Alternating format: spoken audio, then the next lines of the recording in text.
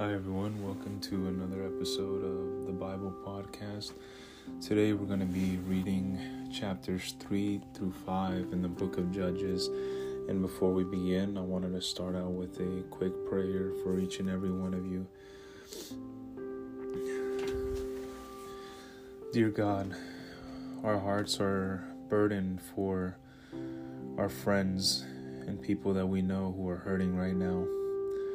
We ask that you would be their comforter, that you would cover them with your infinite grace and mercy, surrounding them in peace during this dark season. We pray for fresh grace, for renewed strength, for our goodness and mercy over their lives today. We thank you that you alone are our refuge and strong tower. We thank you that no matter what we face, you are still on the throne, you are still in control, and nothing can ever stand against you. Thank you that you hold the victory in this world, and you have promised in your word that you will be with us through any hardship we may face. We know that only in you do we have the hope to face dark and uncertain times, for our future is held secure through the gift of Christ. We ask for you to extend your hope and compassion to our loved ones right now. In these days when they're struggling or seem to have lost their way at times, would you please remind them that you are still here, with them, close, that you are bigger than this storm they're facing, and you promise to hold them secure. All these burdens we carry for our friends today, we lay at your feet, Lord. We give them to you, and we thank you that you hear our prayers and are at work on their behalf even now. In Jesus' mighty name, I pray. Amen. All right, so chapter 3. The nations left in Canaan. These are the nations that the Lord left in the land to test those Israelites who had not experienced the wars of Canaan. He did this to teach warfare to generations of Israelites who had no experience in battle. These are the nations: the Philistines, all the Canaanites, the Sidonians, and the Hivites living in the mountains of Lebanon. From Mount Baal Hermon to Lebo Hamath, these people were left to test the Israelites, to see whether they would obey the commands the Lord had given to their ancestors through Moses. So the people of Israel lived among the Canaanites, Hittites, Amorites, Perizzites, Hivites, and Jebusites, and they intermarried with them. Israelite sons married their daughters, and Israelite daughters were given in marriage to their sons, and the Israelites served their gods. Othniel becomes Israel's judge. The Israelites did evil in the Lord's sight. They forgot about the Lord their God, and they served the images of Baal and Asherah poles. Then the Lord burned with anger against Israel, and he turned them over to King Cushan Rishathaim, or Aram Naharaim, and the Israelites served Cushan Rishathaim for 8 years. But then the people of Israel cried out to the Lord for help. The Lord raised up a rescuer to save them. His name was Othniel, the son of Caleb's younger brother Kenaz. The Spirit of the Lord came upon him, and he became Israel's judge. He went to war against King Cushan Rishathaim of Aram, and the Lord gave Othniel victory over him. So there was peace in the land for 40 years. Then Othniel, son of Kenaz, died. Ehud becomes Israel's judge. Once again, the Israelites did evil in the Lord's sight, and the Lord gave King Eglon of Moab control over Israel because of their evil. Eglon enlisted the Ammonites and the Amalekites as allies, and then he went out and defeated Israel, taking possession of Jericho and the city of palms. And the Israelites served Eglon of Moab for 18 years. But then the people of Israel cried out to the Lord for help. the Lord again raised up a rescuer to save them. His name was Ehud, son of Jerah, a left-handed man of the tribe of Benjamin. The Israelites sent Ehud to deliver their tribute money of King Eglon of Moab. So Ehud made a double-edged dagger that was about a foot long, and he strapped it to his right thigh, keeping it hidden under his clothing. He brought the tribute money to Eglon, who was very fat. After delivering the payment, Ehud started home with those who had helped carry the tribute. But then Ehud reached the stone idols near Gilgal. He turned back. He came to Eglon and said, "I have a secret message for you." So the king commanded his servants, "Be quiet," and he sent them all out of the room. Ehud walked over to Eglon, who was sitting alone in the cool upstairs room, and Ehud said, "I have a message from God for you." As King Eglon rose from his seat, Ehud reached with his left hand, pulled out the dagger and strapped to his right thigh and plunged it into the king's belly. The dagger went so deep that the handle disappeared beneath the king's fat. So Ehud did not pull out the dagger, and the king's bowels emptied. Then Ehud closed and locked the doors of the room and escaped down the latrine. After Ehud was gone, the king's servants returned and found the doors to the upstairs room locked. They thought he might be using the latrine in the room, so they waited. But when the king didn't come out after a long delay, they became concerned and got a key. And when they opened the doors, they found their master dead on the floor. While the servants were waiting, Ehud escaped, passing the stone idols on his way to Sarai. When he arrived in the hill country of Ephraim, Ehud sounded a call to arms. Then he led a band of Israelites down from the hills. "Follow me," he said, "for the Lord has given you victory over Moab, your enemy." So they followed him, and the Israelites took control of the shallow crossings of the Jordan River across from Moab, preventing anyone from crossing. They attacked the Moabites and killed about 10,000 of the strongest and most able-bodied warriors. Not one of them escaped. So Moab was conquered by Israel that day, and there was peace in the land for 40 years. Shamgar becomes Israel's judge. After Ehud, Shamgar, son of Anath, rescued Israel. He once killed 600 Philistines with an ox, Goad. So here in chapter 3, in verses 7 through 10, notice that the rescue of Israel by Othniel was governed by the power of the Holy Spirit. As believers, we have the Holy Spirit living in us and guiding us. He is always there to give us direction, encouragement, and power as we face our problems. It was Ehud's distinctiveness as a left-handed warrior that we see in verses 12 to 30 that made possible his assassination of Eglon, the Moabite king. Since Ehud reached for his weapon with his left hand, the king did not suspect anything. People often view their unique characteristics as liabilities rather than as assets. God has made us the way we are for a purpose. We should not complain about our differences. We should use our unique abilities to help others and to serve God. God isn't running an assembly line. He custom builds all his people.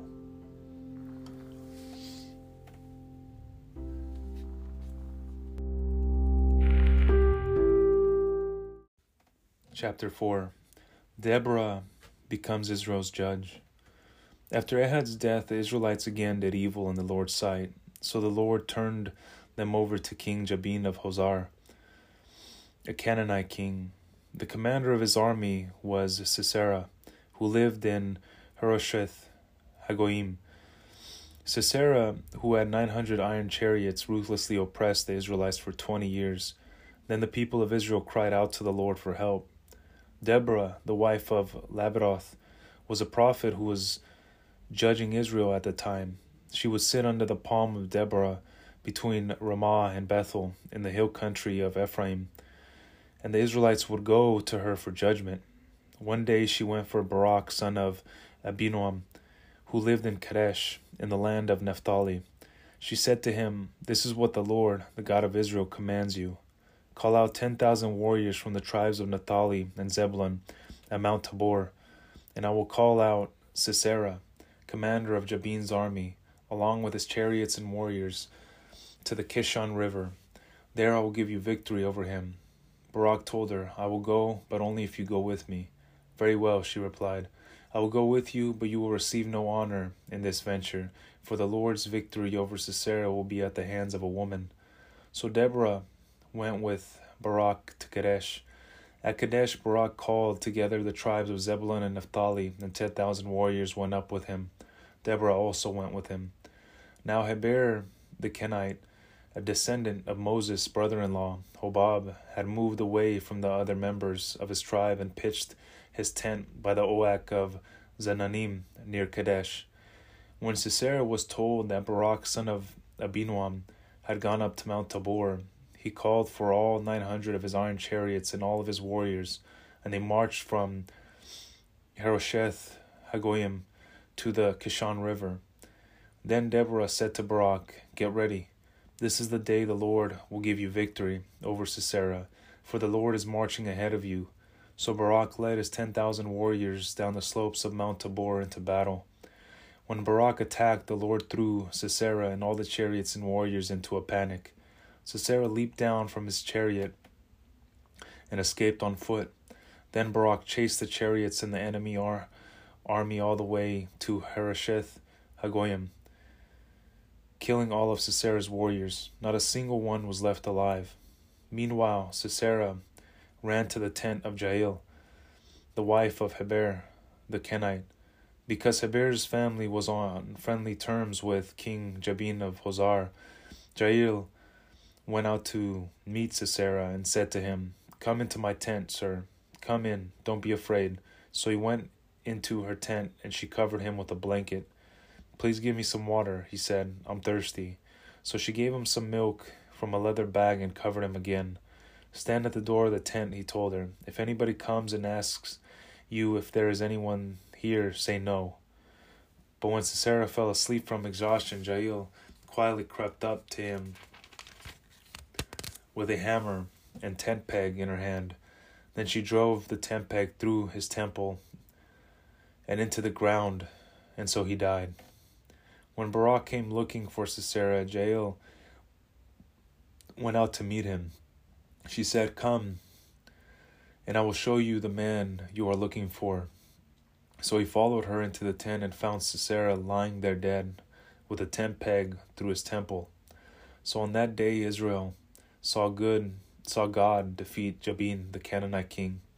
And from that time on, Israel became stronger and stronger against King Jabin until they finally destroyed him.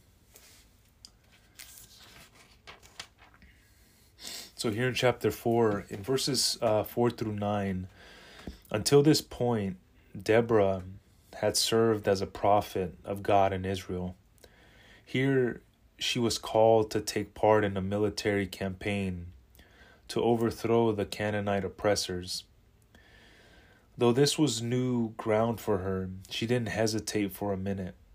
She trusted that God would care for and direct her. Barak, however, put more trust in Deborah than in God.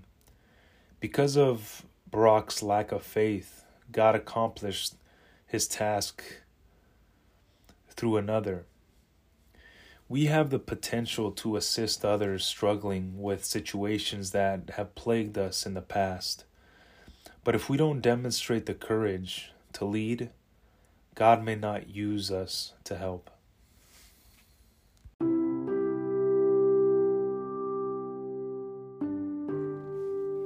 Chapter 5. The Song of Deborah. On that day, Deborah and Barak, son of Abinoam, sang this song. Israel's leader took charge, and the people gladly followed. Praise the Lord. Listen, you kings, pay attention, you mighty rulers, for I will sing to the Lord. I will make music to the Lord, the God of Israel. Lord, when you set out from Seir and marched across the fields of Edom, the earth trembled, and the cloudy Skies poured down rain. The mountains quaked in the presence of the Lord, the God of Mount Sinai, in the presence of the Lord, the God of Israel.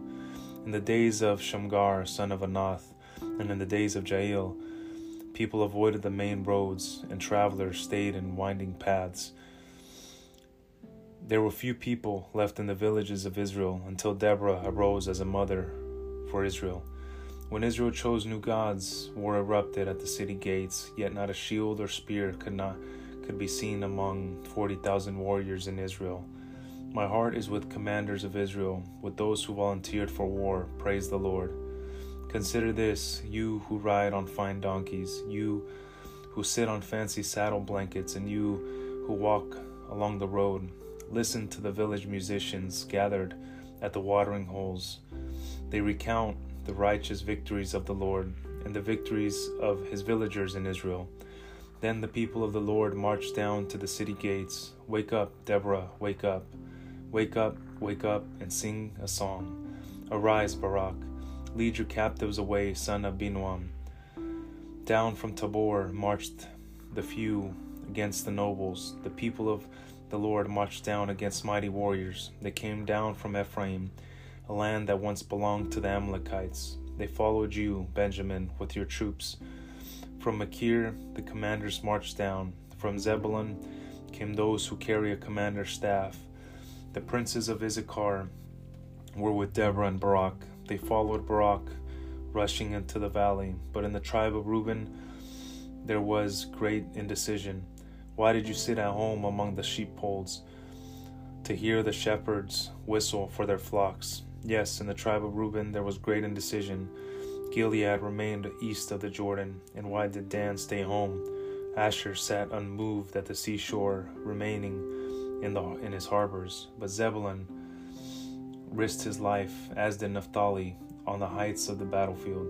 The kings of Canaan came and fought at Tanakh near Megiddo's springs, but they carried off no silver treasures. The star fought from heaven. The stars in their orbits fought against Sisera. The Kishon River swept them away, that ancient torrent, the Kishon. March on with courage, my soul. Then the horses' hooves hammered the ground, the galloping of Sisera's mighty steeds. Let the people of Meroz be cursed, said the angel of the Lord.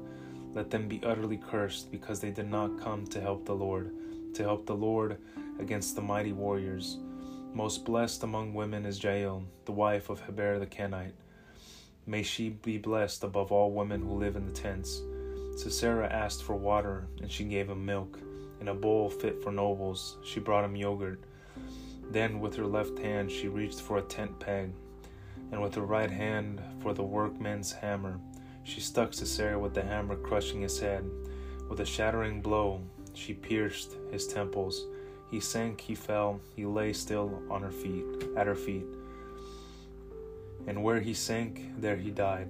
From the window of Sisera's mother looked out. Through the window she watched for his return, saying, Why is his chariot so long in coming? Why don't we hear the sound of chariot wheels? Her wise women answer, and she repeats these words to herself. They must be dividing the captured plunder with a woman or two for every man. There will be colorful robes for Sisera and colorful embroidered robes for me. Yes, the plunder will include colorful robes embroidered on both sides. Lord, may all your enemies die like Sisera, but may those who love you rise like the sun in all its power. Then there was peace in the land for 40 years.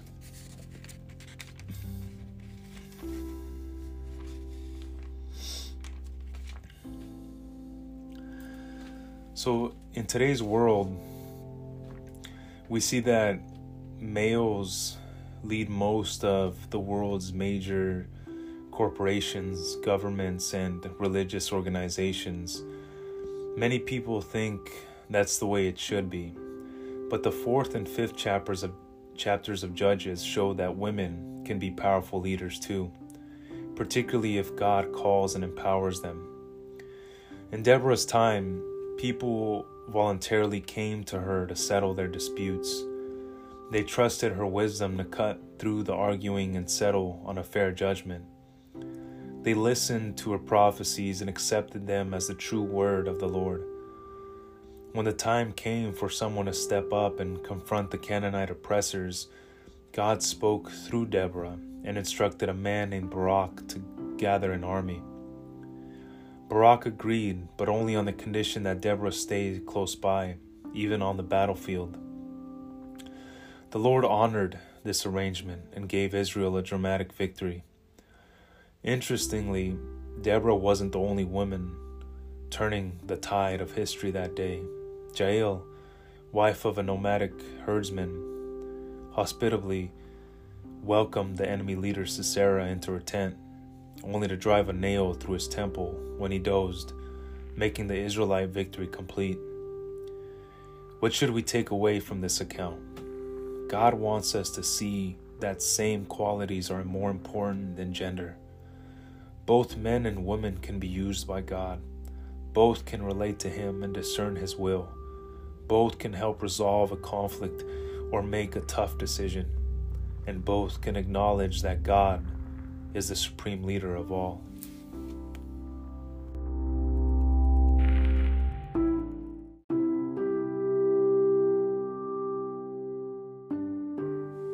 So before we conclude today and jump into the summary of what we read today, I wanted to talk a little bit about Barak.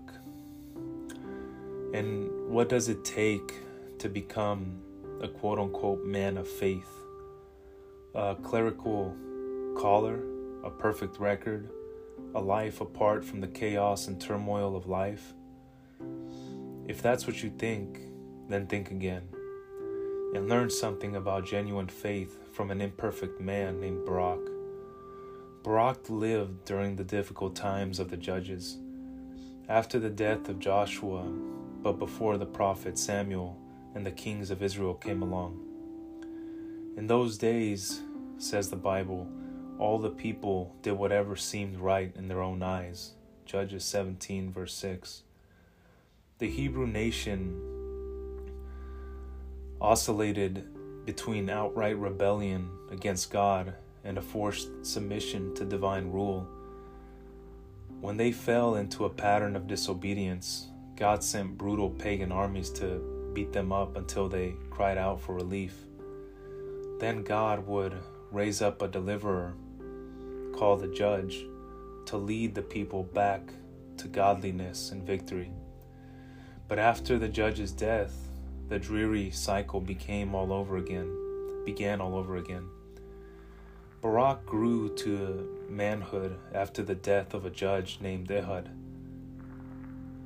When the Israelites once more rejected God's commandments, the Lord turned them over to King Jabin of Hazor, a Canaanite king. Jabin's top general Sisera commanded an army of 900 iron chariots and ruthlessly oppressed the Israelites for 20 years. When the people of Israel finally cried out to God for deliverance, He provided them with a dynamic woman named Deborah as the new judge. She recruited Barak to assemble a large army to defeat Sisera.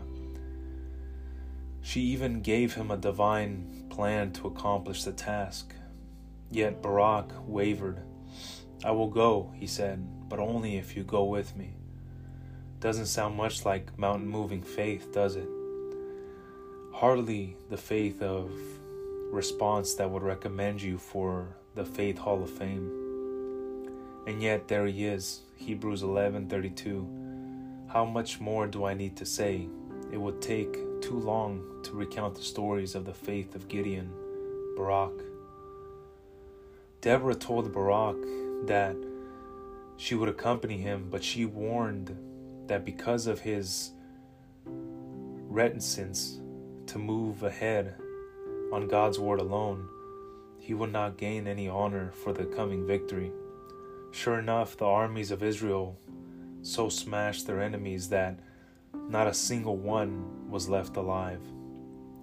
And yet Barak gained no glory for his overwhelming triumph. His enemy, Sisera, died not in battle, but at the hands of a housewife named Jael. A post-victory song gives Barak only a couple of brief mentions. while Jael receives several stanzas lauding her bravery. Could Barak have done better? Surely. Yet God accomplished great things through him and his faith, imperfect as both may have been.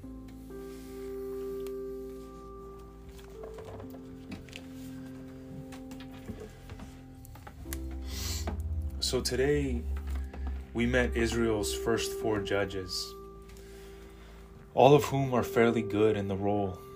We also find out that God left a handful of Canaanite leaders in the land as a test for the Israelites. They've forgotten God and are worshiping the Baals and the Asheroth. God sells them into slavery like he warned them he'd do when this happened. After 8 years, they cry out to God and he raises up Othniel, the first judge and military leader, to save them. God gives them victory and they have peace for 40 years until the Israelites decide they prefer sin over peace and rebel again. God strengthens their enemy, King Eglon of Moab, against them, and he gathers allies to attack Israel and take back Jericho, Israel's first conquest in the Promised Land. They make the Israelites their servants for 18 years. When the Israelites cry out to God for rescue, he appoints the second judge, Ehud. He's from the tribe of Benjamin, which means son of the right hand. But this left-handed warrior leads them in giving King Eglon a gift as a ruse to stab him. Then they kill 10,000 Moabites, take back the land, and have peace for 80 years. We only get one sentence on the third judge, Shamgar. Both his name and his family of origin suggest he's a native Canaanite who turned to worship Yahweh.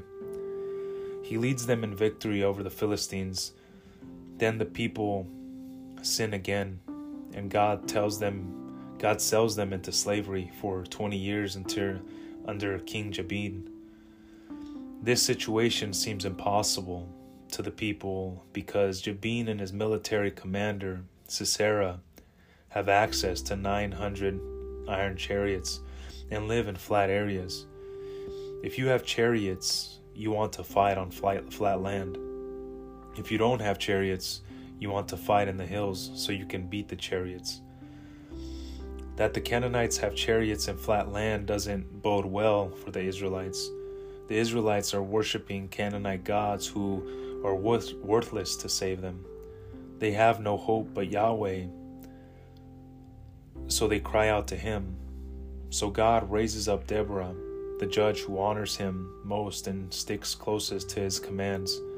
She's a wise, bold, level-headed prophet who keeps her word and fears God. She's the only judge we'll encounter who presides over legal cases. The one traditional role she doesn't fulfill is the role of military leader. She says God appointed Barak for that position. He agrees but refuses to go to battle without her, even though she lets him know that a woman will be praised for the victory. Deborah sends Barak into battle against Sisera and his 900 chariots with God's blessing. The Israelites kill a lot of Canaanites, but Sisera escapes on foot and goes to the tent of Heber the Kenite. Heber has a peaceful relationship with Sisera's king, so they're on decent terms, which may explain why Sisera goes to his tent. But there are at least 2 other odd dynamics here. First, Heber is a Kenite, not an Israelite. But those 2 peoples are closely related and have a peaceful relationship. The Kenites even settled in the land with the Israelites. So Sisera is showing up to a place where he is both a friend and an enemy. Second, Sisera actually goes to Heber's wife's tent. Wives often have separate tents from their husbands.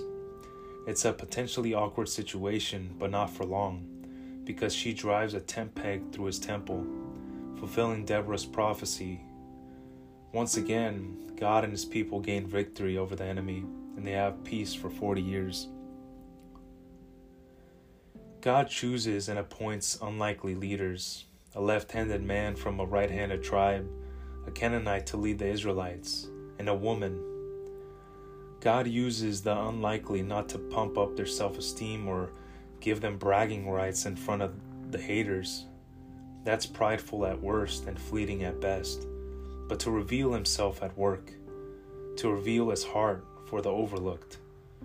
It's not even that he quote-unquote sees potential in these unlikely leaders, because it's not potential, it's a reality, and he created it, so he gets the credit and praise. We love stories of underdog champions and unlikely leaders. They bring him glory, and they bring us joy, because they point to him, and he's where the joy is.